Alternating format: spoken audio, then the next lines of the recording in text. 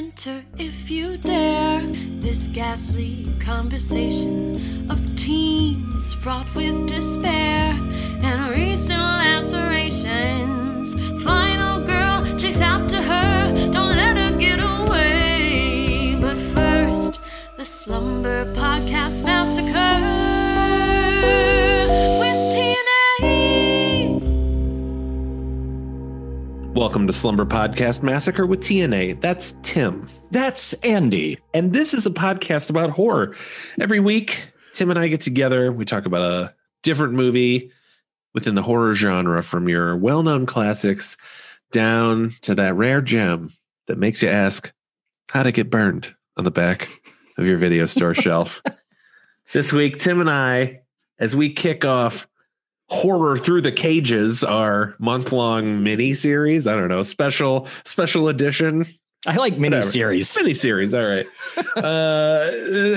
Horror Through the Cages, we're talking about 2006's... Okay, I found this on the web for how many series are there. Oh, Siri, thank you. Okay. Hey, it's our first guest star. My Siri. We're doing, in 2006, The Wicker Man. Tim... Here's 2006. Oh my God. God damn it. Police officer read with malice, Nicolas Cage. Stop.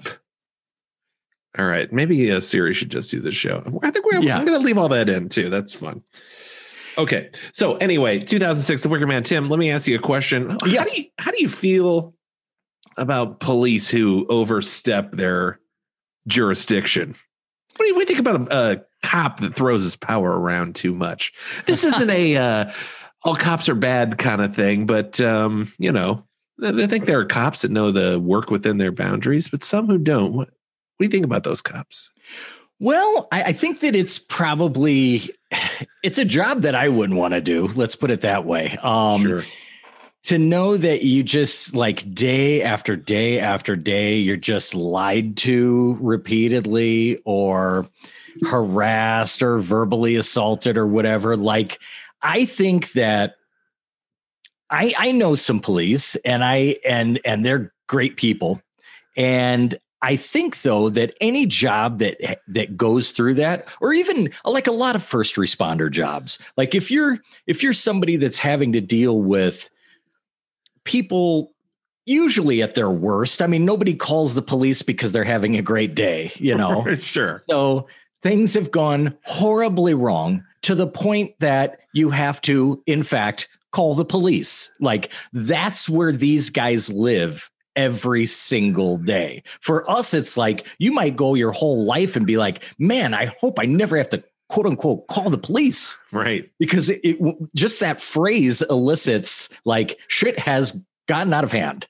And those guys live in that world every day. So I think that before I would want to judge any of those guys, I would say that it might be great if they had kind of like a high school, like they just had some guidance counselors there, just in the station at all times, just ready to let these guys talk it out a little bit. Right, you know, yeah. I think a psychological assistance angle would do a lot of good. Okay.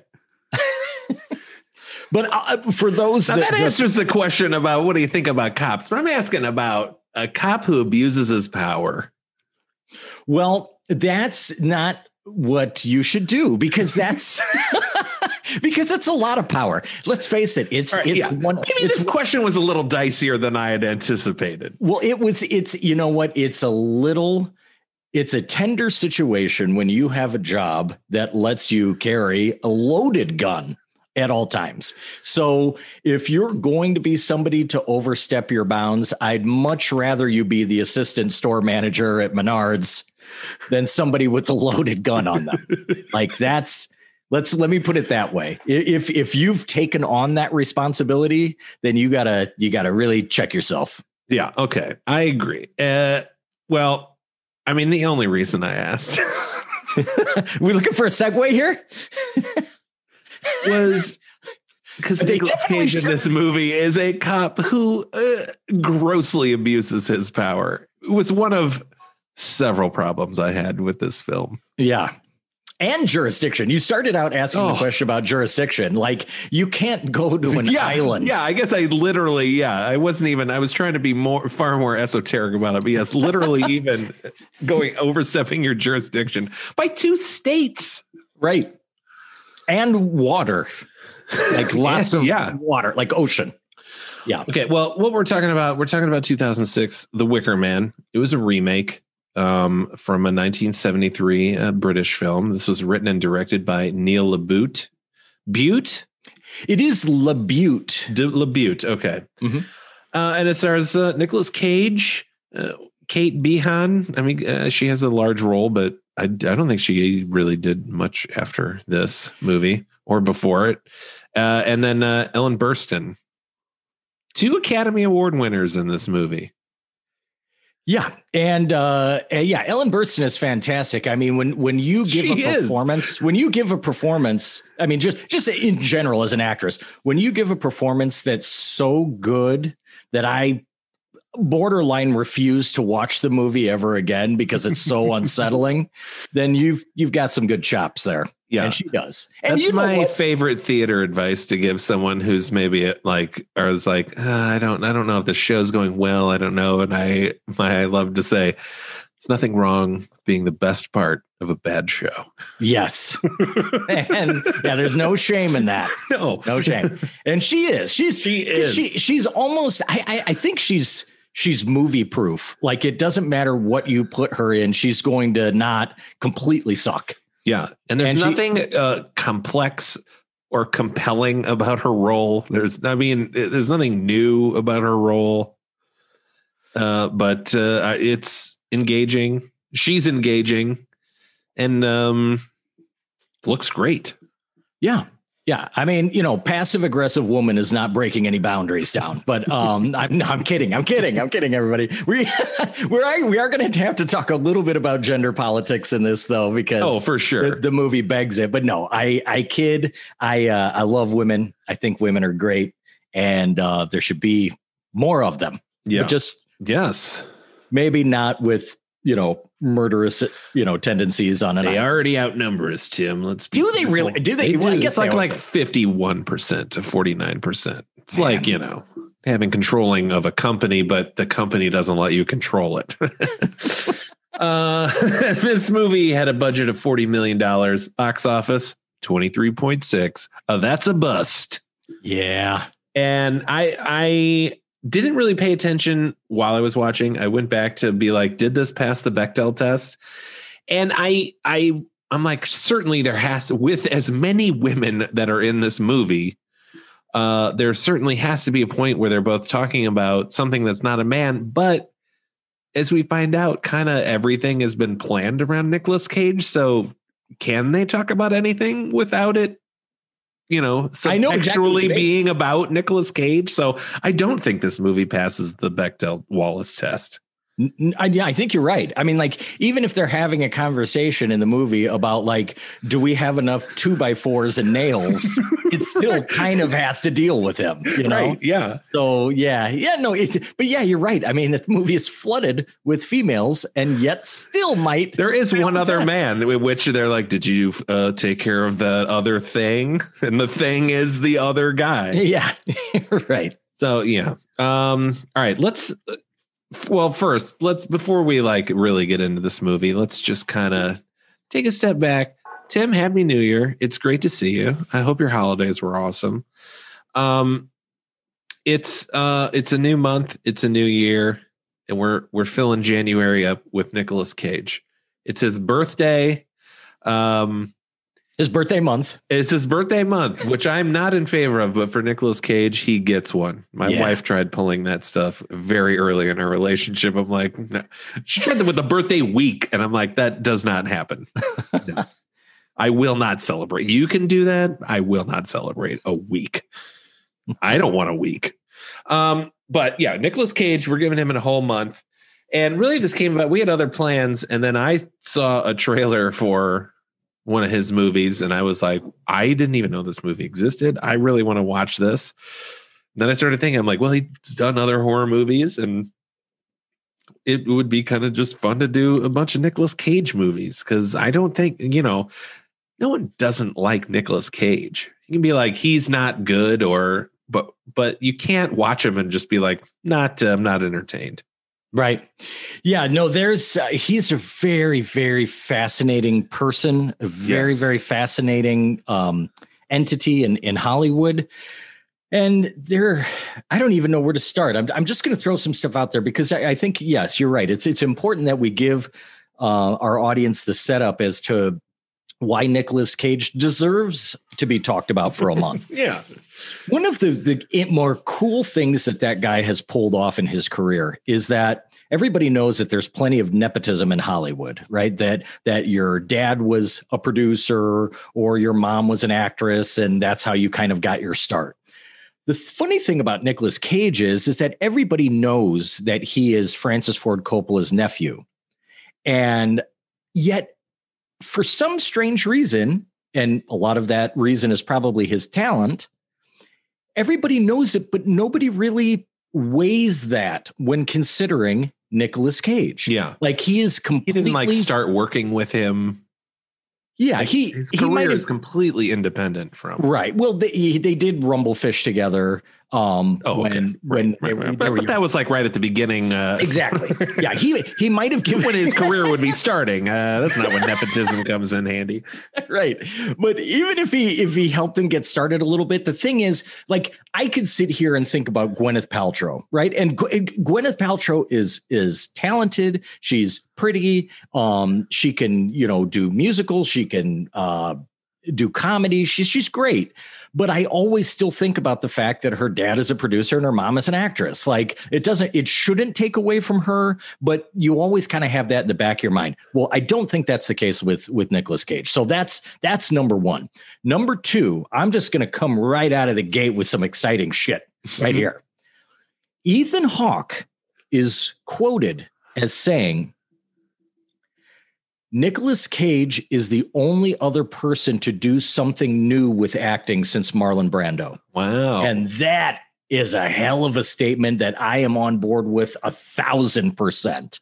And the reason why he cites Brando is that Brando, when he came onto the scene, he's using the Stanislavski method, but it was lightning in a bottle. It was a watershed moment. I mean, it was just this perfect person that encapsulated this old style of acting from decades beforehand that he had learned, and he was just the perfect vessel for that style of acting. And what that style of acting centered on was naturalism.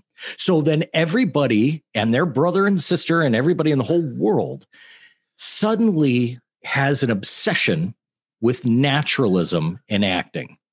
And that's where you get you go on to have your De Niro's and your Pacinos and the kind of high watermark for good or bad acting is measured by how naturalistic of a performance that you're giving. Yeah. Well, then comes Nicolas Cage, and he's like, what about the performance side of it? What about the operatic, the spectacle? And he kind of calls it, well, he's called it a few different things. Mega acting. He's called it Western kabuki. Yeah. And he's got a few different names for it.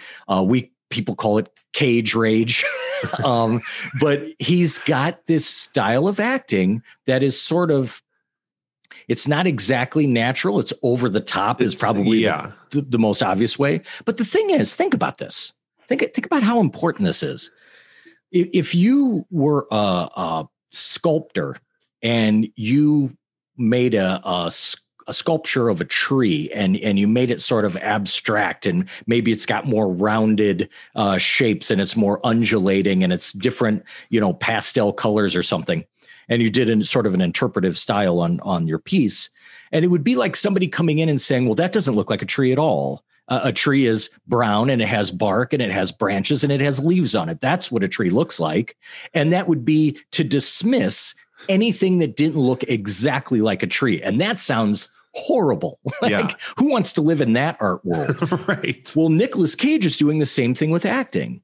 He's like, well, why does everything have to be so like succinctly natural? Can't I put a little, zest, a little flavor, a little sizzle? And he gives a lot of sizzle. Oh yeah. So it's something, whether you agree with that term or not. Oh, and also you've got Sean Penn, Mr. Fun himself, Sean Penn saying, I think in a sort of backhanded, or just sort of like a passive aggressive insult, says that Nicolas Cage is no longer an actor, more of a performer, which I think he was trying to be insulting there. But truthfully, I think that's a compliment. Yeah. That he's doing something different. And I think, and this is the most beautiful part of the whole thing, what I've just said, is that the public's impression of Nicolas Cage is that he is some wild, unhinged, loose cannon. When the truth is, even when that guy's going fucking bonkers on screen, he has that thing dialed down to the most perfect, absolutely crafted to the millimeter, to the intonation, to the word intonation, to the rhythm, to the exact detail. He's got that thing calibrated just the way he wants it. And that's amazing. Yeah. I was watching an interview with someone who had worked with him, and they were like, when he is on set, he is demure, he's quiet, he's very focused. And then to watch him then just be, okay, we ready? And then just go crazy. And they're like, it's amazing to watch because he's not that person. But yeah, like you said, he loves just the drama of life. Like, he wears costumes. He doesn't wear clothes anymore. Like everything he wears is expressing something, and he loves merging genres like that Western kabuki or he's just and he's got, I think a lot of people just go, well, he does a lot of crap, which he does. He makes a lot of bad choices, but no one has ever said, yeah, he just like walked onto set like he was getting a paycheck. Like even every bad or dumb movie he's done, people are like, well, I mean, he took it seriously. Yeah. Well, and look at the Wicker Man. Nobody, including us, would be talking about this movie 15 years later if it wasn't for Nicolas Cage. I mean, the rest of the movie is dull as hell. Oh, yeah. And it would have been utterly forgotten had it not been for some really memorable lines and scenes. Of which there are many. Or some memorable lines that aren't even in the movie. Right. But no, I like the perspective that we'll be sharing here. I have not seen the original. I know that you suggested it, and I wanted to see it. I really did. But I don't have any frame of reference. Yeah, it's not crucial other than this movie itself. It's just like if you want to watch a good movie. But now you kind of know the surprise and everything. It's not as female centric as Christopher Lee is like the bad guy in the first one. It's just more pagan cult. It's not a story about how women can't run their own business without the help of a man. Okay, well let's throw out Nan Sum here, and then let's talk about the Wicker Man. Okay, here's Nan Sum.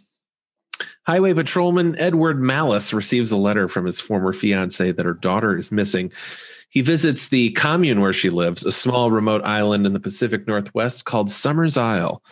There, he meets a quasi-hostile group of female bee and honey farmers who lead him down a mysterious path towards the truth behind the girl's disappearance and a ritual that's definitely going to bring back that honey. Yeah. Whether he thinks it will or not, whether he says it will or not. Yeah. That's, this always happens with when you give Nan Sum, when you say it, concisely like that, and you package it all together in a brief synopsis, it sounds great. Right. And this, it was the first time it was the Wicker Man. Yeah. That one was good. But, this one, oh gosh, it'll be really interesting for us in this episode to trace exactly what the cause or causes are that this thing went so far off the rails. But apparently it started as just a sort of labor of love for Universal Pictures. Like, they really wanted to do a remake of this film for years and years before this movie ever even started shooting or production. And meanwhile, Christopher Lee and the original director are trying to get their own like remake made. right. And they end up doing I guess what they would call a inspired by movie. I don't know. It's called The Wicker Tree, and it's essentially the same movie, just with some elements changed. It's in the Wicker canon. It's in the Wicker cinematic universe. Yeah.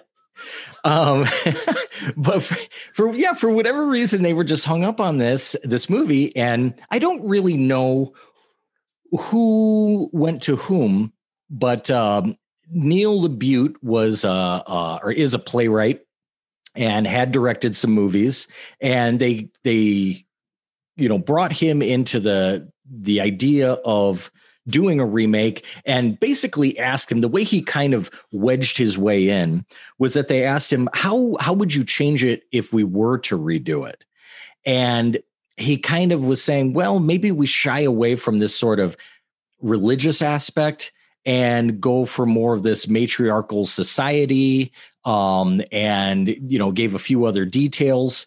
And they were like, that's great. And there's nobody better to write it than you, because you just thought of it. And he's like, well, okay. So he writes it, and Nicolas Cage, this is kind of interesting, gets on board with it because of none other than Johnny Ramone, guitarist of the Ramones. And at the end of the movie, it says something about Johnny Ramone. I'm like, wait, of the Ramones? Yes. Okay, good. I'm glad there very was. much. Okay. And Johnny Ramone and Nicolas Cage were very good friends before Johnny Ramone passed away. And Johnny Ramone was a huge horror fan. And Nicolas Cage, not so much. Not that he didn't like it. It just wasn't, a genre that he had watched a lot of. So he would go over to Johnny Ramone's house, and Johnny would have all his DVDs up, and Nicolas Cage would look at those and say, well, I haven't seen this one or that one. And then they'd watch whatever ones Nicolas Cage hadn't seen or wasn't familiar with. And one of those was the original Wicker Man. And he really liked it, Nicolas Cage did. And he knew that it meant a lot to Johnny Ramone. So when Johnny was sick and dying, that kind of propelled him to want to be a part of it and help it get made. Oh, wow. Yeah. So that's how that started. But back to the Neil LaBute thing. So this could be part of one of the basic ideas or platforms for where this movie started to go wrong from the very beginning.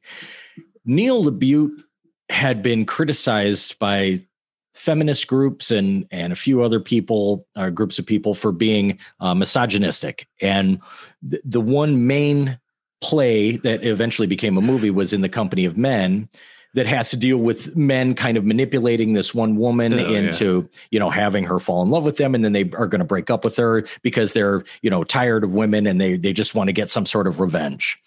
But have you seen it? I have not seen it. No. Oh, it's so good. But and that's Aaron Eckhart is so good, and you love him. And then by the end of the movie, you're like, you motherfucker. Right. He's so slimy in it.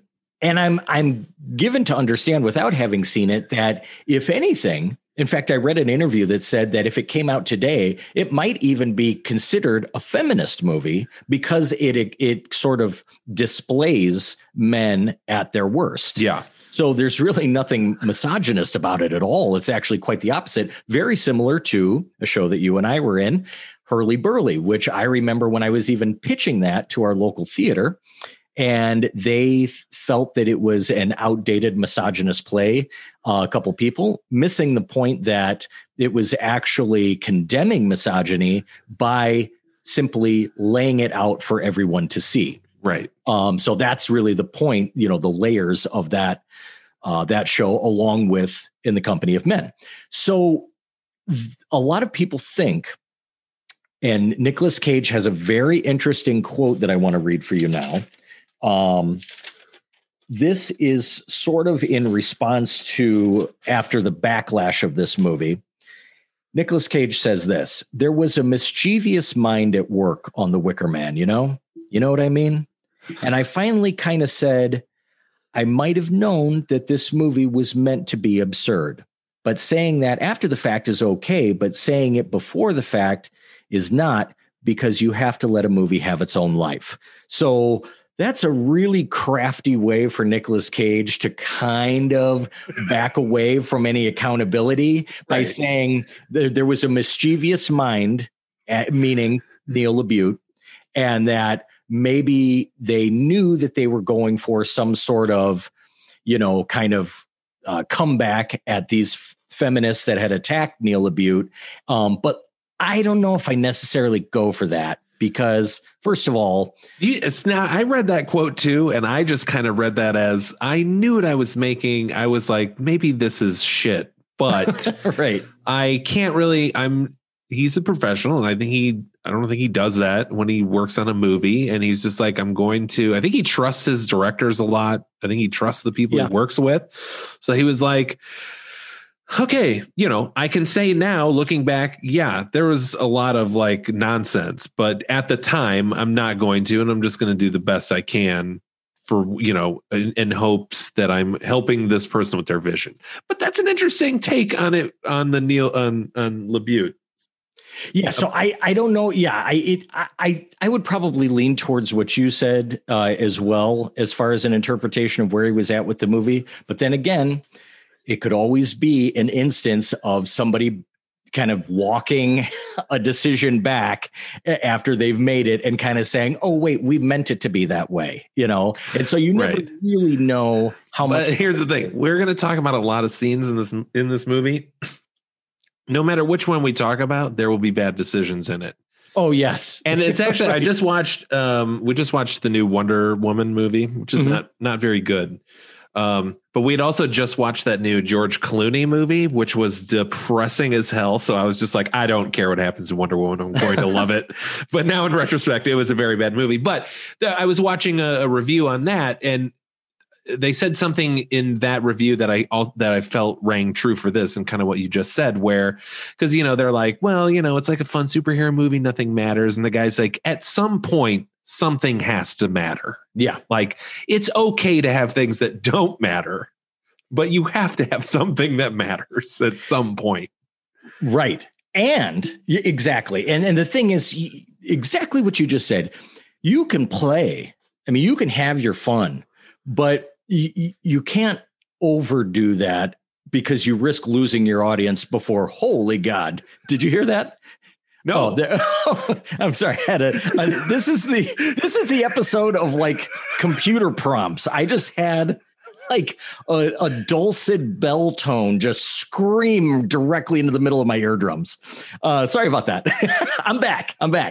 But so what was I saying?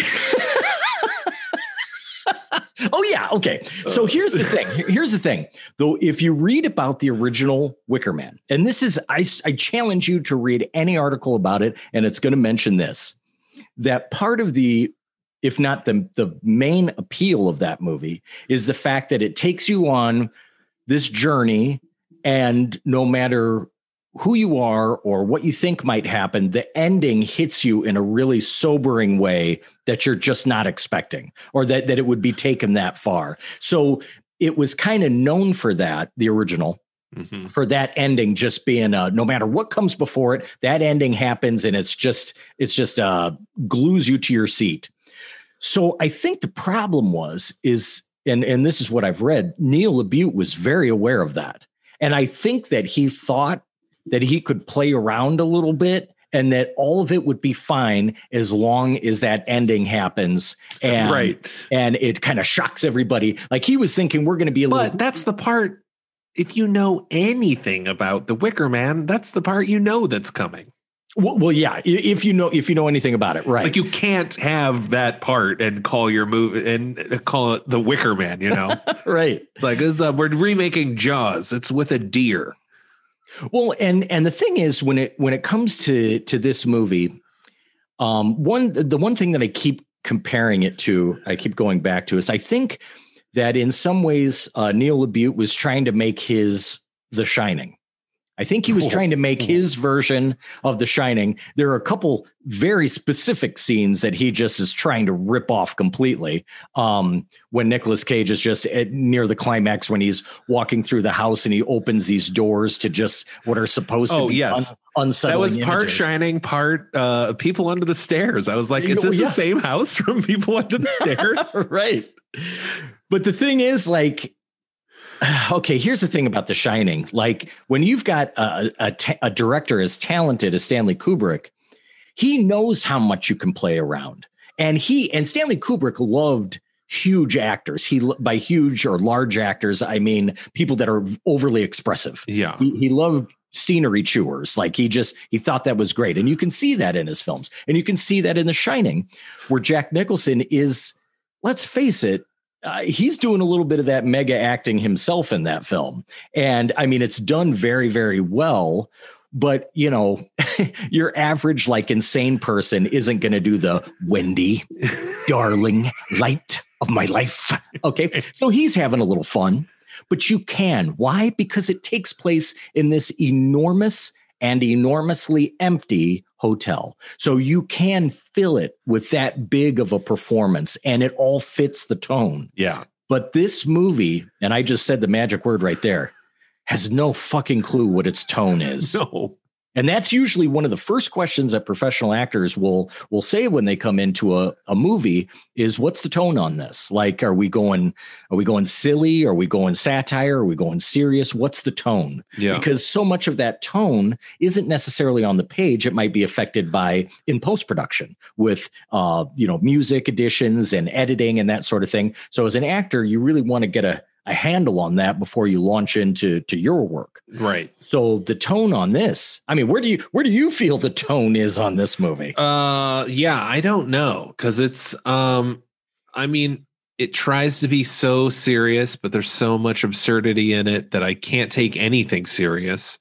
There's no suspense. Like, this is called a horror movie. This is probably our least horror-ish horror movie we've covered so far. Yeah. It's just, I don't know. Let's just start talking about some of these scenes. Yeah, let's get into it. Because I'm going to have a lot of questions for you along the way, because sometimes I love to read into the deeper stuff so much that I miss what's happening on a most basic level in a movie. Right. So I might ask for your opinion, your help on some of that stuff. Okay. So Nicolas Cage plays Edward Malice. So already, like, this character is, first we get a really crazy cameo by Aaron Eckhart, which when I first saw this, I was like, that dude looked like Aaron Eckhart, but he had one line and left in the first frame of the movie, essentially. I didn't realize who, like, Neil Dubutte was. Dubutte? What'd I say? Yeah. LaBute. Thank you. Then it all made sense. I'm like, oh, Favor in the Company of Men. Okay, I get it. But it's like Nicolas Cage he's a cop. He's a highway patrolman. He seems to be with a partner, but then later when he's out and about, he's on his own. So they must have just been meeting for coffee or whatever, but it seems like he has a partner, but not one out in the field. I will say it would be pretty interesting to see motorcycle cops have ride-along partners, though. Like, yeah, like chips, one on the days. Oh, okay. You mean on separate motorcycles? I'm two on one bike.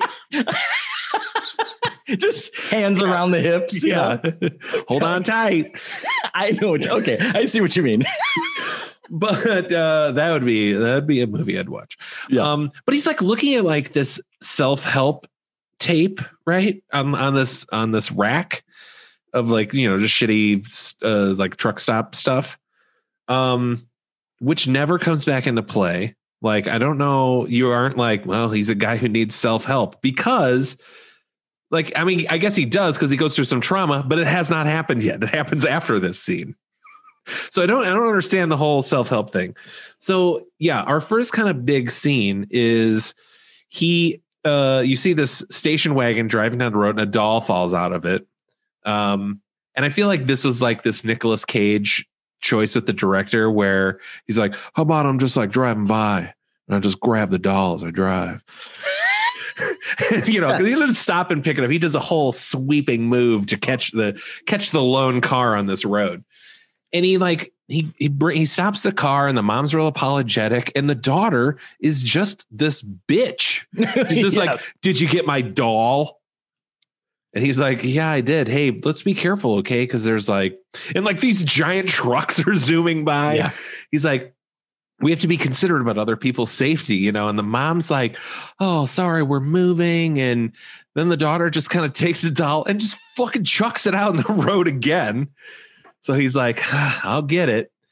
And so then as he's getting the doll, the car gets hit by a truck, but it's convoluted because they're on the shoulder on the other side of the road. So for whatever reason, this truck was driving on the wrong side of the road on the shoulder, hits the car. Now everything is on fire, and Nicolas Cage is trying to get the kid out of the car. She's still alive, but she's just kind of like weird and looking at him and isn't panicking.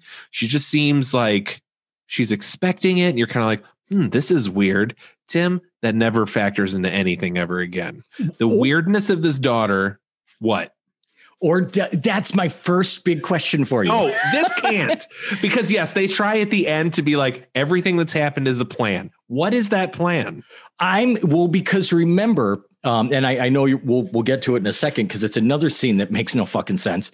But there is a member or quote unquote, we think a member of the police department who delivers a letter to Nicolas Cage. Yeah, pretty much right after this scene. Okay. But we come to find out later on. I liked that actress. I wish she was in the movie more. The one who played his cop friend. Well, you see her in the end. She's at the very end. Yeah, from the end. Yeah, but no, yeah, I liked her too. Right, because she was in on it the whole time. I almost went through training in the police academy, and she says they've never found the bodies. When she visits him at the house, she said they never found the bodies from that car. Okay, so I'm wondering if the whole car accident itself was planned. Those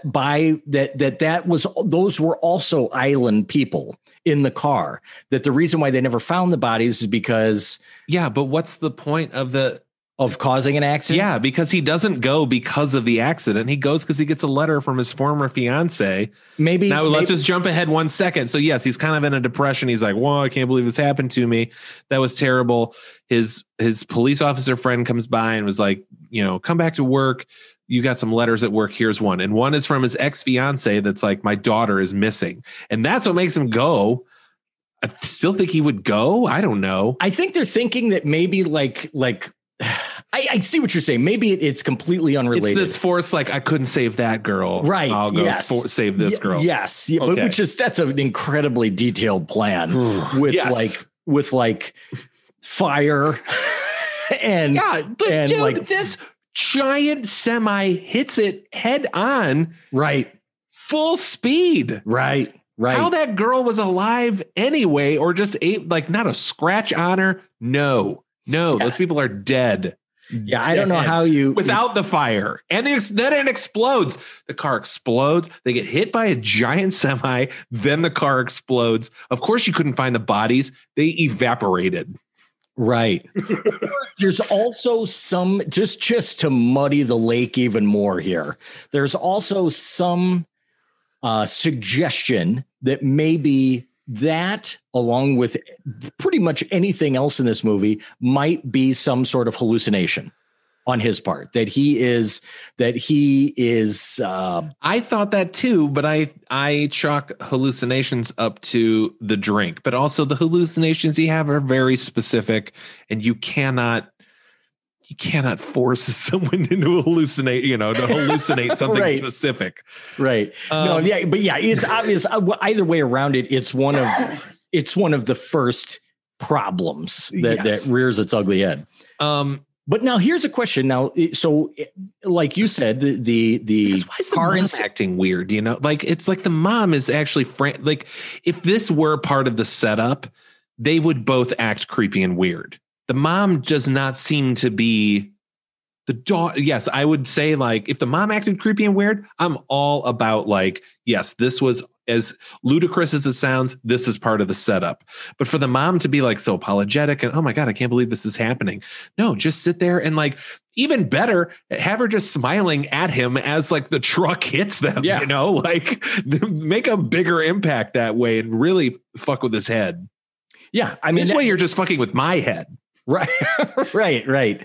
And that's I think that's something that gets forgotten about as far as like an ingredient in film is that you can be a little ambiguous intentionally, but when you're trying to convey something and your audience genuinely doesn't know what's going on because you've failed to explain exactly what's happening, or not even explain exactly what's happening, but you're not giving your audience a mystery that's somehow going to be revealed or like you said, even hinted at, later on in the film. It's just kind of, it happens. Yeah. But here's my next flaw.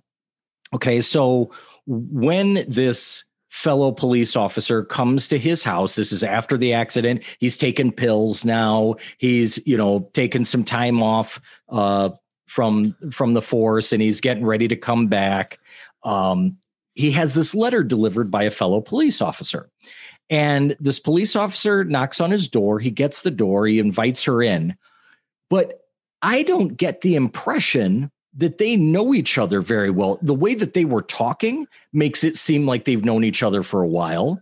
But then when you realize that she's actually from the island, yeah, how long has she been working there? Right. Which makes no sense. It makes no sense. And I did kind of like that scene because that makes no sense will be our new fun for this episode. You're going to hear that makes no sense a lot. Right. But either way, yeah, he gets this letter delivered and it's delivered from this sort of mysterious sounding place that he looks up on you have online. A website. Yeah. And, I kind of liked all the website stuff. Like it just looked like a 2006, man. You're like, what was GeoCities? Yeah, right. And so then he goes to he does go back to the police force and he goes into the office and he's talking with this buddy of his, this like we were thinking might be his partner, and sort of relaying what happened and kind of like a really weird sort of aimless scene there. I mean, it's getting us where we need to be, but it just feels strange. Yeah. I really don't remember much of it other than he tells the buddy about the letter and the buddy's like, you should go check it out. Yeah. And I'll be a detective. You have a badge. And even though we all play different roles, you should go be a detective now. Right. Yeah. And like the reason he didn't know about the bodies at that crash scene was because real detectives came to look at it. Like your job is writing tickets and picking dolls up off the highway. You don't get to be a detective now. No. And he certainly proves that he's not detective material in the first time that he enters the bar on the island. We'll get to that too. But so there's another plot hole right there, because if they really wanted to do it right, they would have never had him mention specifically where that island is or the name of it to anyone. But someone does know where he went to. Right. Now his phone conversation cuts out before he really comes out and says, I'm headed there. But if you were a detective and you would say, well, what about that one letter he got that said that he got from his ex-fiance? And maybe I'll go check out that. I told him to go there. Right. They have a website. You can look them up. Right. So bit of a plot hole there. But eventually he does decide to go to the island. And it's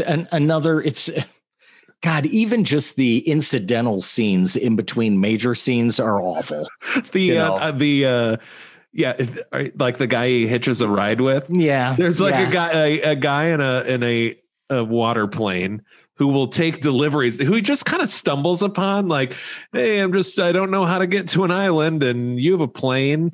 Ever heard of Summers Isle? And the guy's like, I just happen to make all their deliveries all the time there. And he's like, cool. Can I get a ride? And the guy's like, absolutely not. No way. How about $100? Well, hop on it. Right. but even the tone of the dialogue there just can't. It's not hit the fun right like note. that. It's such like it's like if seriousness. It's like if you're talking. If you're talking to somebody that you know that you kind of don't like, and they sort of know that they don't like you, even when you're trying to like extend an olive branch, then they say something shitty, and then it's like the relationship in that one little scene, him just trying to catch a ride to the island, is awful. Yeah, but he gets there. But he gets a ride from the guy. Yeah. He gets there. He meets some ladies here. I think I mentioned this earlier. And this is just the beginning of scenes that try to be scary or try to build some sort of tension. So he's talking to these old women, and then these two guys come up with this giant wriggling burlap sack that is just dripping blood. Like big droplets are falling off of it. And he's like, what's in the bag? Was that like a shark? And they're like, why don't you look in it? And so then there's like this long, intense, as his hands reaching closer. And then there's this close up of the bag. And then the lady's face is smiling. And now his hand moving. And then the bag just kind of moves a little bit and he jumps back and they all go, ha, ha, ha, ha, and everyone walks away. I'm like, what the fuck was that? What's in the bag? And they laugh way too long. Like the camera holds thing. And just to backtrack for 1/2 second, if somebody had a bleeding burlap sack, even if you're on an island, would the first guess be that it's a shark? Maybe it's like a fox or like a boar or something, but who just catches a shark and throws it in a gunny sack? And it's still wriggling. Yeah. Like it has no way to breathe and it's bleeding profusely. And let's just go ahead and I don't want to let them off the hook for anything in this movie. Let's go ahead and mention that in that pathetic exchange between him and the private pilot delivery man, that Cage makes mention of the fact that the island isn't that far away, that he could practically swim there. So this whole island is painted like it's some sort of, fortress out in the middle of the ocean that has no contact with the outside world. But it's probably, I don't know, a couple miles off the coast. Right. He's like, I could swim there. Why don't you start? Yeah. No, here's $100. Okay, get it. But yeah. So he makes. I will say it looks beautiful there. Like the Pacific Northwest, the whole Cascadia region, man, that is my jam. That is my jam so hard. I've known people, somebody in particular, actually, that has lived all across the country. And they said that if they had a choice of any of the places that they've lived, and they've been in the middle, north, south, east, and west, that it would be back in the Pacific Northwest. That I heard it's just gorgeous there. Yeah. The only bad thing is they don't have thunderstorms. Like I would miss that. They don't have what? They don't have thunderstorms. It rains a lot, but for some reason, they do not get thunder that often. We were in Portland. The one time we were in Portland, it actually thunderstormed that night and people were like, oh, they were so excited. And I was just like, you don't get these? It was like, I felt like, here's a reference for you. I don't even know if you know this one. It's a Simpsons reference.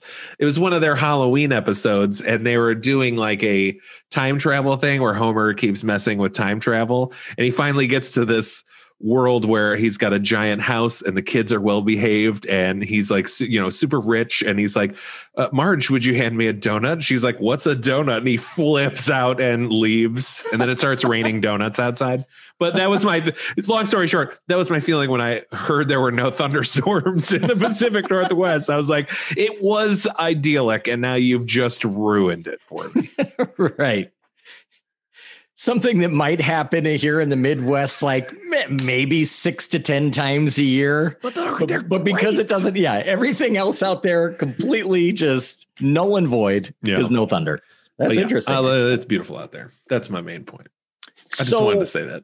Yeah. And I'd love to go. I really would. So now he's in the bar. This is where we kind of get our first idea of the, I guess, the hierarchy of this place. Yeah. Women everywhere, not many men. And the men we do see are always kind of in the background doing labor. They don't really talk. I think is it implied that they've had their tongues cut out? We never really see that, but they only grunt. Like they never, I think it's supposed to be a worker bee metaphor, but like, I don't know if something has happened to the men or if they're just uneducated or what. They certainly don't feed you very much to get you there, other than the very odd presence of the guys and the fact that they don't talk. So it seems like something that should be explained further. But we do know that there's a little bit of an island doctor there who does all sorts of nefarious photographer. Yeah, /photographer who does all sorts of nefarious things like most photographers do. And so, yeah, I guess there's enough to consider that maybe when a male is born on the island that they fuck with it somehow. Yes. One way or another. Yeah. Yeah. We'll to reduce its chances for having any sort of power. Yeah. Yeah. They're very into selective breeding. Yes. We find out later, but it's also not a huge part. That's another thing. It's like, well, is this about crops or is this about fertility? Yeah. Which is never really covered. And I was just going to say, just real quick along the way, the music, the score was composed by Yes. David Lynch's favorite go-to composer. It's Angelo. Is it Badalamenti? That's a great question. Yeah, I believe it. I had it up here and now I lost it. And it was same person that composed the opening theme song for Inside the Actors Studio. But the thing is, I just want to mention it real quick because while you have all of this kind of garbage acting and writing going on, it's also scored with this music that I'm not even going to say that the score itself is bad, but it's giving you like a level of intensity or suspense and building towards things that actually just don't happen. Like it wants you to think that something cool is about to happen, but yes, nothing ever does. Yes. So it's, for example, because he gets a room in this inn or whatever. He's kind of in this bar. Yeah, he kind of comes in and is like, hey, I'm a cop. I'm here. They give him a room. This is where we meet Willow, who looks like she has been stung by 20 bees in her lips, like the largest lips on but I love it though. It's very attractive. It's one of my borderline, maybe my favorite facial feature. I love big lips. I love them. But yeah, she has very nice lips, but they just are very large. Her eyes are like bloodshot through this whole thing. Yeah. She does have amazing penmanship, though, I will say. Oh, yes. Her letter is beautiful. Yeah. But you're right. He comes a very classically trained group of women. Yeah. But you're right. When he comes in, and this is going back to what I was saying earlier about he would make an awful detective. Okay. So this is one of the missteps here of probably, I will go ahead and say probably Nicolas Cage. He doesn't have a lot of great writing to work with, but like another director has said about Nicolas Cage is kind of like Cyclops from the X-Men, and the director is Cyclops's visor to control his power. And you have to have the ability to step in and focus that Cage power. And this is where they could have used some of that and didn't, because you're right. If you were coming to an island and you thought that a young girl's life was hanging in the balance and you needed to get information from people that were very secretive by nature, the last thing you would do is take out your badge and slap it on the bar and announce to everybody that you are a police officer. I forgot he slaps it on the bar. Yeah, he does this really weird, like rap. Yeah, right. And so immediately, everybody that you would have been trying to get information from, you've now distanced yourself from and put them on edge. Horrible police work, by the way. Yeah. Because he comes in like he's the fucking FBI. Yeah. He has total right. Like they can literally just be like, leave. Yeah. Because they even say like, this is private property. It ends there. You can tell them to leave then. Yeah. But as we find out, this is all part of the plan, Tim. Yes. Yes, it is. And string them along with that plan, maybe something that they weren't intending on, but a nice little bonus for the ladies, that our Nicolas Cage character, Edward, is very allergic to bees. Yeah. And he's just gone to an island where they make honey as their primary source or only source of income. And he never seems worried about, because he looks it up. They've got bees all over the website. He knows there's something about honey. Never once is he like, that sound like, if I was, if someone was like, hey, my daughter went missing, it's here at this spider farm, I would be like, spider farm. I don't know if I'm going to go there. I guess that's more of a fear than an allergy, but I don't know. I don't really have a bad, like long-haired cats. Oh man, there's a long-haired cat farm. Okay.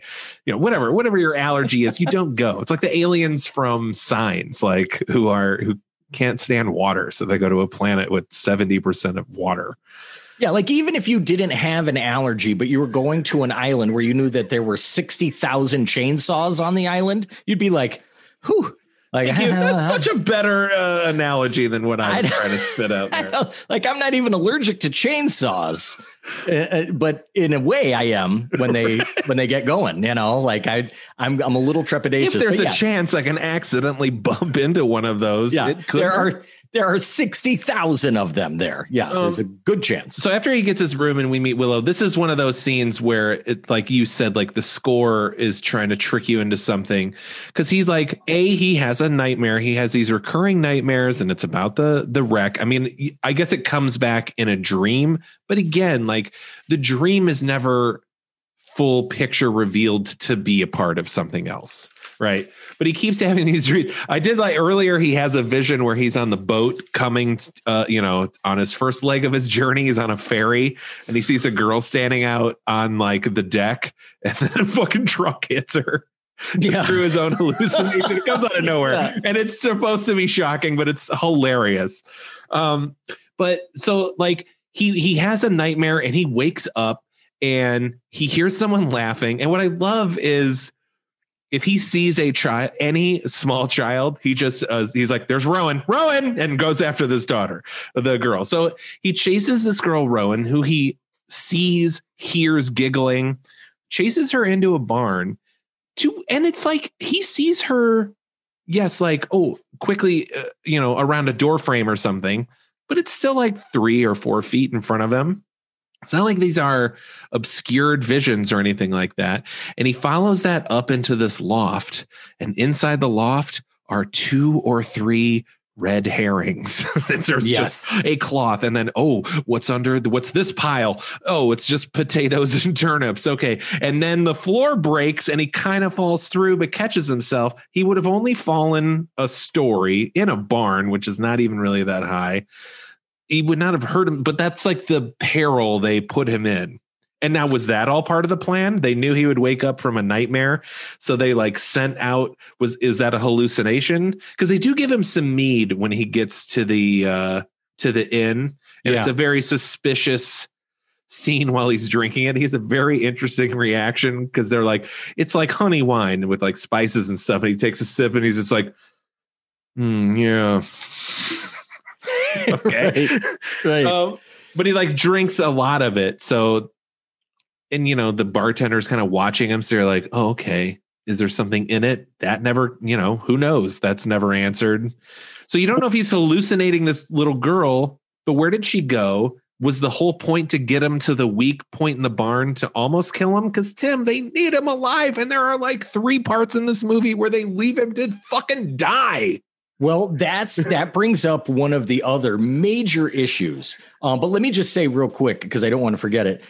What you just described with how did they know he was going to wake up from that nightmare? And remember, even when he does, he hears some voices outside of like, kind of like somebody saying, no, I won't do it or whatever. I mean, it's very, very faint, but it kind of sounds like somebody not wanting to go along with the plan. It might even be so faint. I still watch everything with closed captioning. So sometimes you catch a lot of things that are just meant to be like muffled voices. Sure. But so that doesn't even make sense, but you're right. What this movie suffers from, especially in that part and in several others, is the exact same thing that you had a problem with in April Fool's Day, which is that there is this elaborate plan and that all these specific things have to happen in order for the plan to work.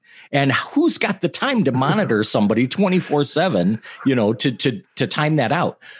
But now back to what you just finished up with, because it's a huge glaring plot hole. And that is, if ultimately the goal here, spoiler alert, the ultimate goal here is to kill Nicolas Cage, why not do it as soon as he gets there? Right. And if you need him for a specific, because the Wicker Man, we'll just jump to the end. If you've never heard of the Wicker Man and know nothing about it, he gets put into a giant Wicker Man and burned alive as part of a ritual. That's it. Yeah. When he arrives at the island, it's like a House of the Devil. Fucking knock him out, tie him up until you need him for the thing. Right. Why are they allowed to run around and do whatever they want? Just so, like, the ritual works, but we got to have a goof before. We just gotta, we all gotta have a good laugh and really trick you. Or send the letter later. You can do that. Like if you needed to hit a specific like pagan Celtic date, just send it like 3 days later. But oh my God, you're right. Like that didn't make any sense to have him running around. Which him running around the island is only risking the entire plan. Why would you do that? Right. Makes no sense. Yeah. So a little later, I do want to. He meets a character played. I don't remember the character name, but I know it's played by Lily Sobieski, who is this actress who. Do you remember her like from movies? I do remember her. She to me always she looks exactly Helen like, Hunt. Yes. Yeah. Which she got that a like lot prettier. Yeah. And she was in like Eyes Wide Shut. She did like some cool stuff. Yeah. And then she disappeared. And I've always kind of thought it was because this was kind of after 9/11. And listen, I know that date affected people very differently. We all tried to cope with it differently. But like, I remember seeing her on like Jay Leno, and she had written this poem about it. And it was just like the cringiest, like crashing, burning, twisting, fire. Like, it's just like, who told her to read this on air? Like, it was so bad. And it's like, I never saw her again after that. She was in the Wicker Man. Then that was it. Yeah. But like, she just kind of disappeared. Like she's not terrible. And she seemed to work with a lot of the right people. So I don't know what happened to Lily Sobieski. Yeah, she should have just sent that poem to like some German industrial band in Berlin, like crashing, burning, twisting, fire. Like that would have been the right audience. Yes, that really sounds awesome. Now imagine like a 19-year-old girl reading that on the Jay Leno show. Yeah. No. But yeah, so and she has this weird moment because she is really off-putting and then like really nice to him. I don't understand her character at all. Yes. Like I can't remember this is the first time we see him, but he's like got a big plastic jar of honey and he's like, I'm out of honey. Don't you guys make this stuff? She's like, the stuff we make's not for you. I'm like, well, where did this plastic jar come from? You would never buy a plastic jar of honey if that's what you made at the island, regardless. It seems weird for that. But then he like meets up with her later and she says this thing to him, which I will bring up again. But she says like, when you leave, will you take me with you? And he's just like, no. Okay, bye. I will say I do kind of like Nicolas Cage's attitude in this movie because it is how I was feeling, where he's just like, this is a lot of fucking dumb stuff going on. Right. He goes to the schoolhouse, right, to kind of investigate there because it's a small child that's missing and see if the school knows anything. And as he walks in, like they're answering some question and the answer is phallic symbol. And he's just like, oh, wow, school's not how it used to be when I was little. And you're like, yeah. So he does say a lot of what you're thinking in that movie. Also in that school scene, he finds a bird trapped in a desk and they're like, we just wanted to see how long it would last in there. And he's like, why would you let them do this? And you're like, yeah. Why? Yeah, that scene has a couple memorable moments. My favorite being when he just flat out calls these sweet little school children liars to their face. Like, it is hysterical. But no, you're right with that scene with what's her name? Sobieski? Yeah, Lily Sobieski. Yeah. You're very right that that's a puzzling scene because her demeanor towards him seems very sincere. And it doesn't at all match up with when we see her again later on. Like, it's completely like, you think that she really does want him to take her, but she we'll kind of jump to it. It's not too important, but yeah, there is kind of like a little stinger scene where it's her and Willow at a bar with more crazy cameos, James Franco and Jason Ritter. Just in these small bit parts at the end of this movie. And they're there to kind of, it looks like to reel more men back in. But Lily Sobieski says to James Franco, she's like, where are you going when you leave here? And he's like, well, I'm going back to my house. She's like, when you go there, will you take me with you? Which I get is a callback to when she said it before, but the fucking context that she said it in before is completely different. Right. She's on the island and is like, it seems like, get me away from here. This place is bad. Right. But no, she's using it as, is it just like a Tourette's thing she has where she can't help but say that at the end of every conversation? Maybe she was just practicing it on Nicolas Cage, like for later. But remember, she's got a scene in between there, the one that I'm talking about, where she just fucking attacks Nicolas Cage. No, that's at the end. Oh yeah, at the end, yeah. But in between the very end, yes, yeah, she does. Yeah, they were just like, can we get Nicolas Cage to beat the shit out of a woman? Right, cool. Have Lily Sobieski attack him for no reason. Right, attack him for no reason, and then have him like. I'm sure that there's some defensive, self-defense work that goes on in police training. But there's no implication that he has like any sort of fighting skill. So when he decides to just like throw her this full on Chuck Norris sidekick, oh my God, into the wall, it's like, where the fuck did that come from? Like, it's so brutal, like right into her chest. Yeah, it's a nice kick, very effective. But yeah, so that just speaks to the unevenness is probably. I mean, you said earlier that we were going to say that our overly repeated phrase was going to be doesn't make any sense, but really it's just an uneven tone. Like the scenes and the characterizations don't match up from scene to scene. Yeah. More at that school. They're more of as a police abuse. Because he's flashing the badge around, and it's hilarious, but it is so hilarious because the badge just says like highway patrol on it. Yeah. So it doesn't, it just looks comical. And then he fucking wrestles the attendance book out of the teacher's hand. I'd just be like, dude, that's evidence you can't use now. Are you a cop? I know more of this than you do, dude. I do love, there is this crazy, and maybe I'm misreading this part, but she comes in and, he's like, oh, I'm looking for Rowan. And she's like, that's rather quixotic. And he's like, what is quixotic? And she's like, a pursuer, but of lofty, but impractical ideals. Okay. So now she's defined what quixotic is, right? Now they go outside to talk. And she says something about, the mother, Willow is actually grieving. And he's like, why? Is Rowan dead? And she's like, well, we don't use the word death around here. And he's like, too quixotic. Like, what? No, that's how. Right. Yeah. You just completely use that wrong. That is such a small nitpick, but it was just one where I was just like, why even fucking write that? Right. Other than just to be like, remember when we used the word quixotic before? Because it relates as well in this scene as it does, as anything else relates to each other in the whole movie. I guess maybe it's at least consistent in its inconsistency.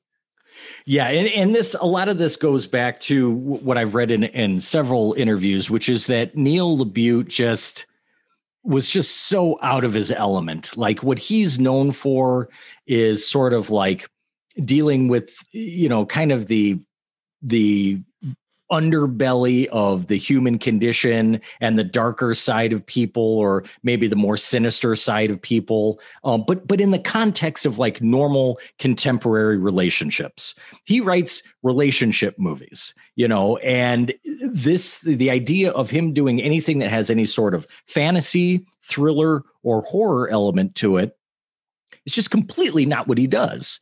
And it's so clear because none of you've got those exchanges that make no sense.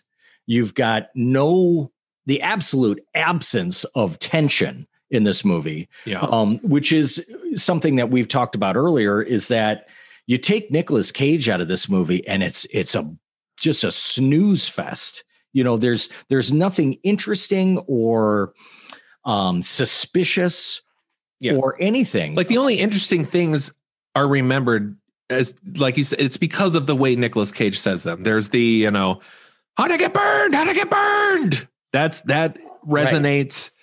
Right. There's a whole scene, and here's what's crazy. I don't know. I feel like we're jumping around, but also like laser focusing on so much dumb stuff, but it's fine. And there's like the whole bees thing, which technically isn't even in the actual version of the movie. That's the scene. It seems everyone knows it's not the bees as they pour bees into this helmet, not even in the theatrical release of this movie. It's a deleted scene, which is crazy. But yeah, it's Nicolas Cage is selling this whole thing was your point, and I'm agreeing with it. Yeah. No, it is. And yeah, the rest of the movie is just dull as all get out. And it really makes me want to see the original, because I'm given to understand that there's just a lot more flavor with like the Celtic angle of things and folk music and the religion and this like there's just a whole nother layer that this movie doesn't have, because this movie's the replacement layer is just honey manufacturing, right? Which is not nearly as interesting or cool. But just to go ahead, to get to speak to something that I said earlier about, is this Neil LaBute's rebuttal to his feminist critics, is that it's not very, it's very thinly veiled, right? Like that these women have sort of plucked a guy who had nothing to do with them, who didn't start any trouble with them, just doing his job, doing his own thing, and they plucked him out.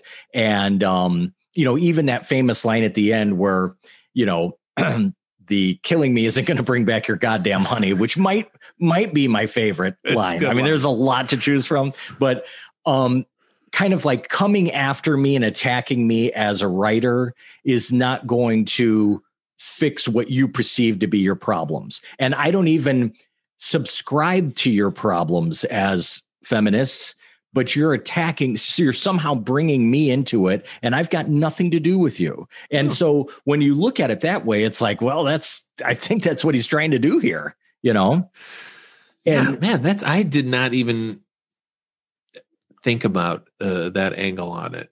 That makes sense. That makes sense way more than anything that's presented in this movie, for sure.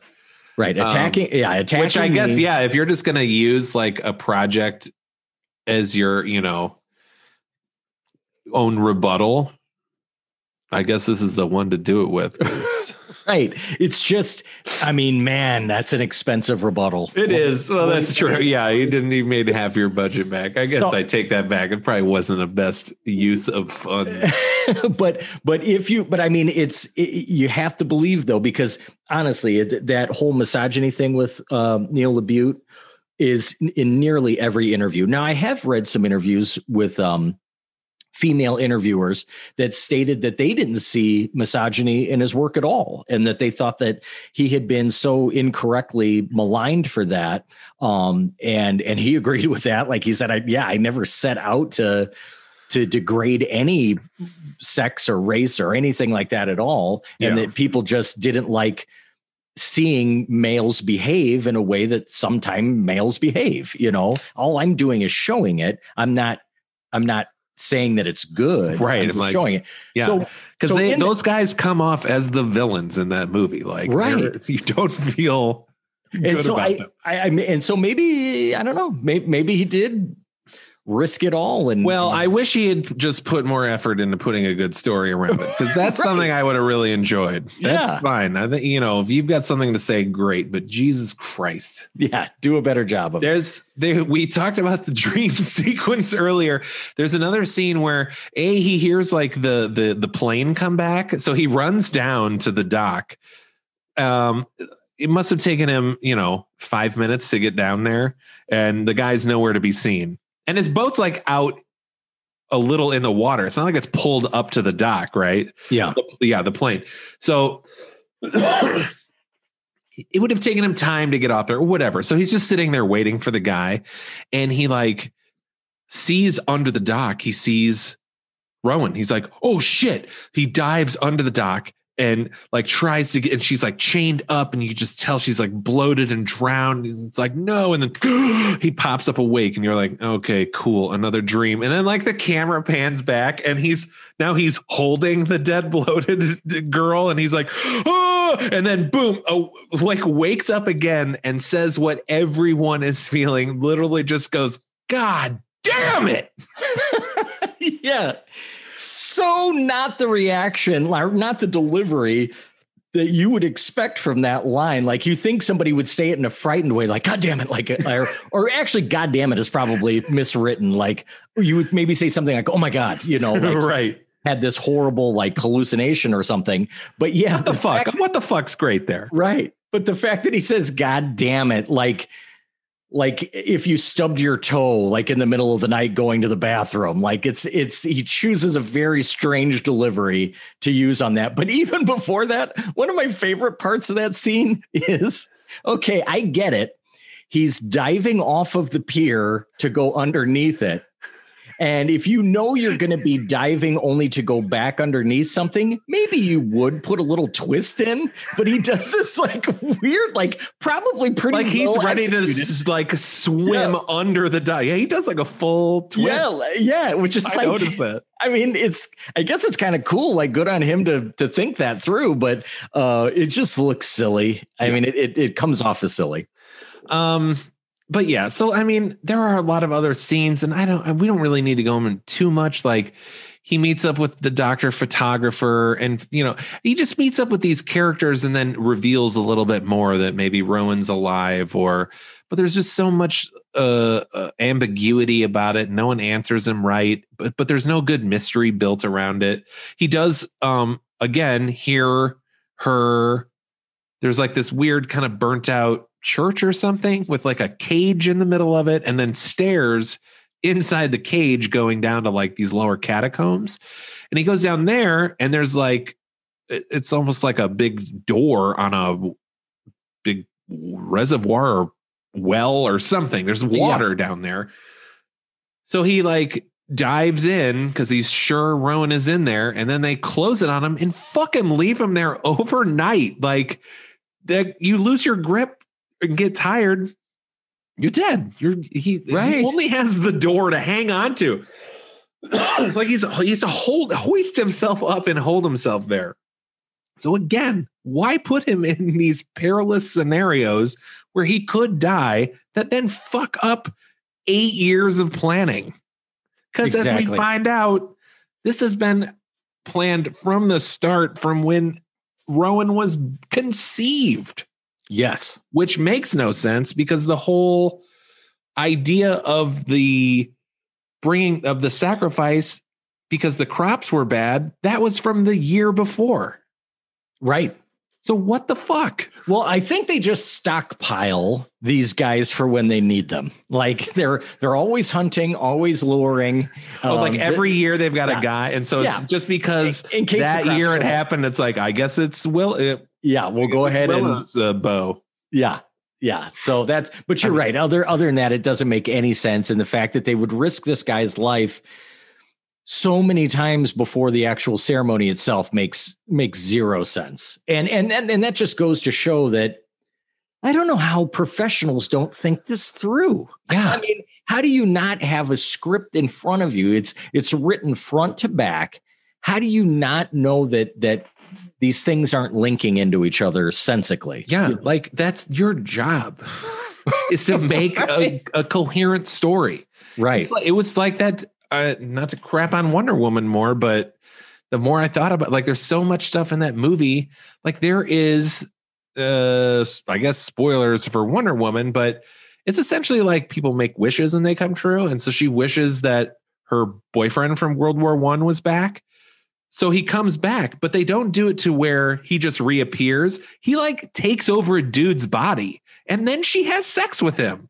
And then they take him to like Cairo. And so they take this stranger who has no control over his body and they put him in, they technically rape him and then put him in like life-threatening situation after life-threatening situation. And then are just like, well, I guess that part's over.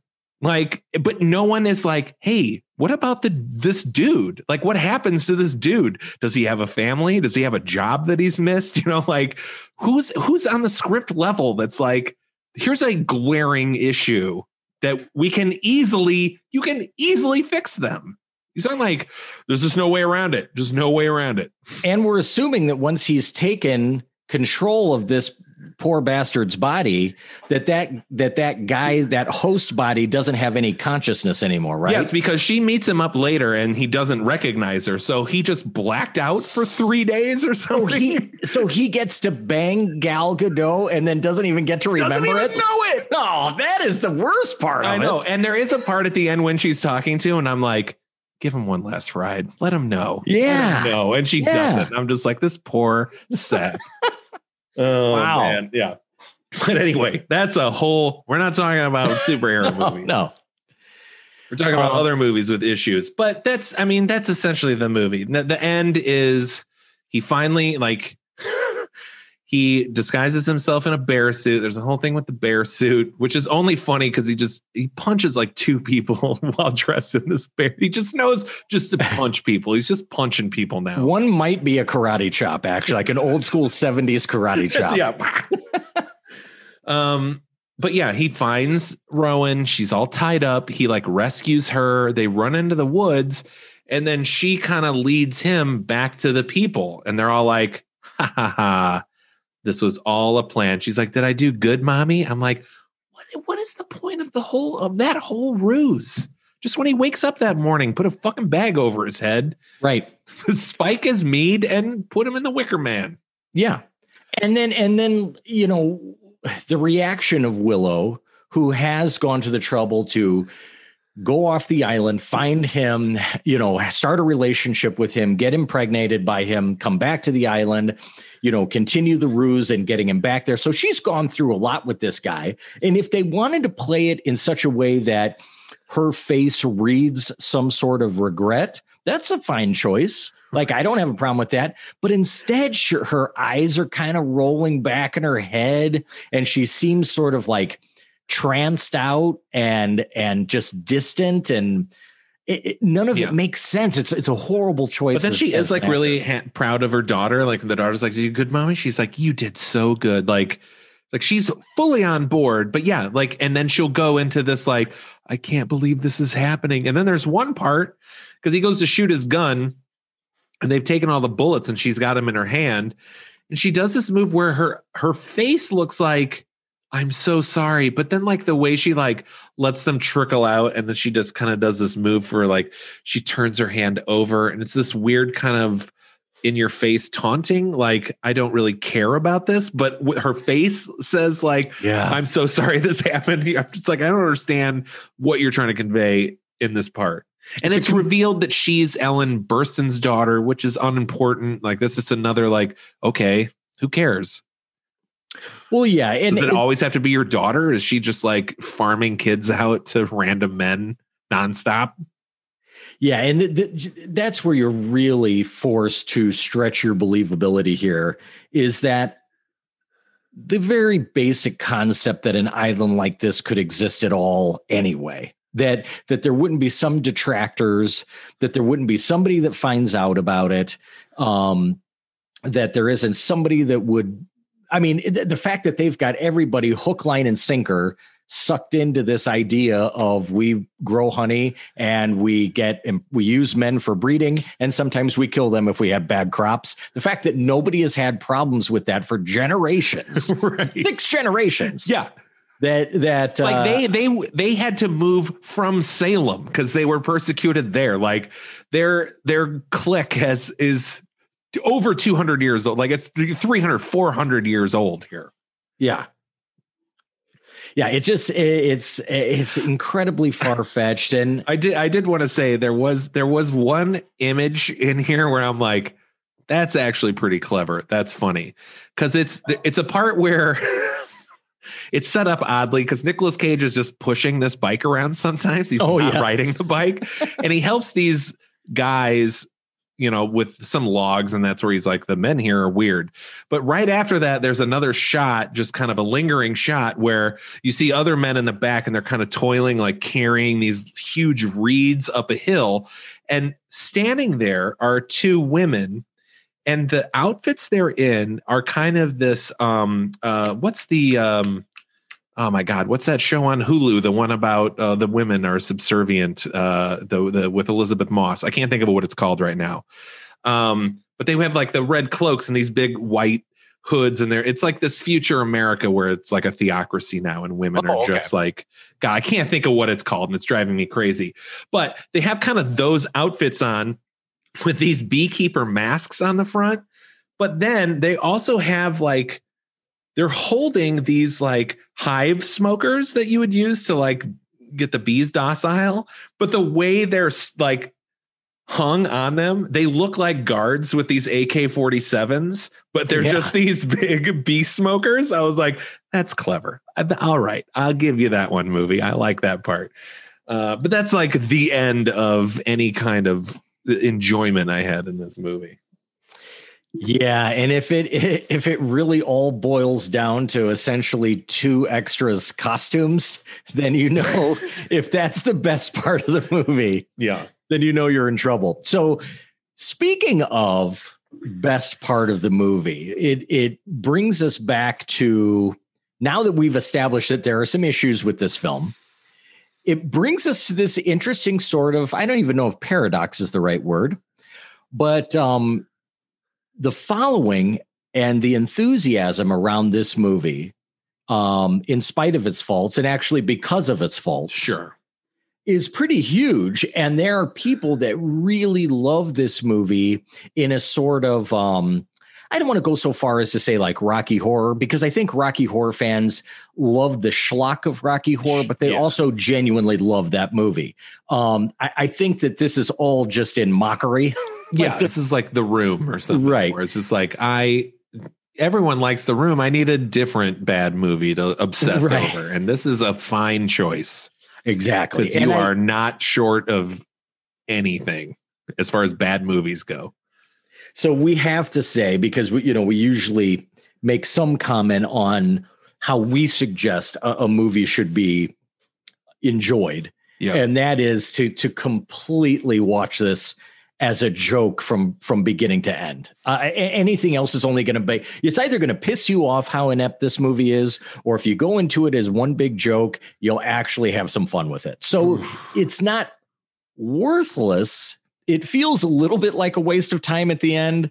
I probably wouldn't watch it over and over and over again because it's the ineptness would get to me. Yeah. But there is room to enjoy this as a train wreck at least once in your life. Yes. I mean, just for Nicolas Cage, but also you can just go online and there are so many videos of all the Nicolas Cage highlights from this movie. Yeah, I would say just do that because the context of it doesn't matter. It doesn't add anything. I mean, I guess it would make a little more sense if you just hear him yell, how'd I get burned? How'd I get burned? I don't even know. I watched it twice. I'm not sure what that was all about. Why did they burn the doll? I don't care. Well, that's what I thought, that the doll was actually what the girl was holding in the car that exploded. That's why I thought that maybe that was that supposed to be that doll? I think so. I made, that's why, that was another reason why I was thinking of that. It might exhausting. be. Yeah, I know. But and we barely talked. I mean, we kind of talked about Ellen Burstyn, but I mean, there's really not much more to say about her in this movie. She's great. It's kind of crazy watching those two and be like, do we equate this as like the diner scene in Heat with like De Niro and Pacino, where you've got two Oscar winners? Kind of, yeah, you can say talking that. in a scene. Yeah, sure. People were clamoring for it, I'm sure. Burstyn Cage. Yeah, and she is really, I mean, like we said earlier, she's great. She has just a real genuine believability, and there's a great shot of her as this kind of, as the, you know, we finally do see her as this matriarchal queen bee in this bed, and her hair is down and silver, and she's got, that's a cool image too. The silk sheets, and she's just being catered to. Yeah, and she does project the appearance of somebody who is in charge, but she's not overplaying it with sort of a maniacal, crazy person intensity. Right. She's just very confident and calm. Yeah, she does far and away the best job of anyone in the movie. Although I will say, I did kind of like Sister Beach, who is the sort of formidable matchup to Nicolas Cage, the one that has the tavern. Yeah. Oh my God, dude. She's that was some of like the worst like middle school line reading I've ever heard. And I've seen her and stuff, and I do like her. I think the way she handled her lines. This was everything predetermined for you, wasn't it? You know, just like so many like dumb pauses, and it's true she has, but that is about what she sounds like. I guess I think you're right. The performance isn't great. I guess I just like her presence. Yes, she could have been used a lot better, because I have seen her stuff. She's a really good. I'm blanking on her name. I didn't write it down, but she is a good voice actress. She does a lot of like voiceover work. And I can't picture what, I feel like I saw her in like a Disney show or something. But I've always enjoyed her when I've seen her, but I can't pinpoint any like great thing she's done. But in this, I was just like, oh, awful. She's basically like a tall Kathy Bates. She is. That's essentially what she is. Yeah. And who doesn't like Kathy Bates? But yeah, so that's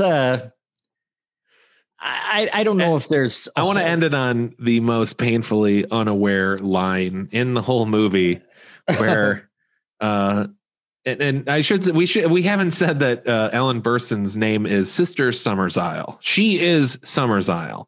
Yes. And she's telling Nicolas Cage about how predestined all of this was. And she's like, you are part of a story whose chapters were carefully written. Man, you can't get more ironic than that. Yeah. And wouldn't it be like a story whose lines were like, why would you pick the chapters? Like, right. Yeah. Like, how many chapters were, he seems to have been part of one chapter. Right. Yeah. And I'm glad that you mentioned that, because it's worth itemizing the bad, and the writing is horrific in this. We've talked about some of the performances and the line deliveries, but they had nothing to work with as far as any sort of professional level script writing. It's bad. Yeah. All right. Well, good. Let's not talk about it anymore. No. All right. That was a Wicker Man from 2006. Tim, we're going to continue with horror through the cages. Next week, we're going to talk about a little film from 2017 called Mom and Dad, starring Nicolas Cage and Selma Blair. Sure to be a little better than this one. Oh, I love this movie. I love that. I love that movie, I should say. Yeah. And that's going to be a whole different conversation, because for me, at least, I loved every bit of that movie. Yeah. I'm looking forward to talking about it, just because I know my energy will go up a little bit. Okay, so that's going to be next week. Please follow us on Instagram at Slumber Podcast Massacre. Send us an email, slumberpodcast@gmail.com. Our Patreon is patreon.com/Slumber Podcast Massacre. A huge thanks to all our patrons. You help make the show possible, and we hope you're getting your money's worth. So yeah, check out next week, Mom and Dad 2017. Tim, do you have anything left to say about the Wicker Man? Step away from the bike. The fact that he holds someone at gunpoint to tell them to get away from his bicycle. Oh, man, that's just a perfect metaphor for this movie. Yeah, it's full of lovely lines like that. All right, Tim. Well, will you take me with you? I got nothing. All right, fuck it. I'll see you later, Tim. Until next time. Bye.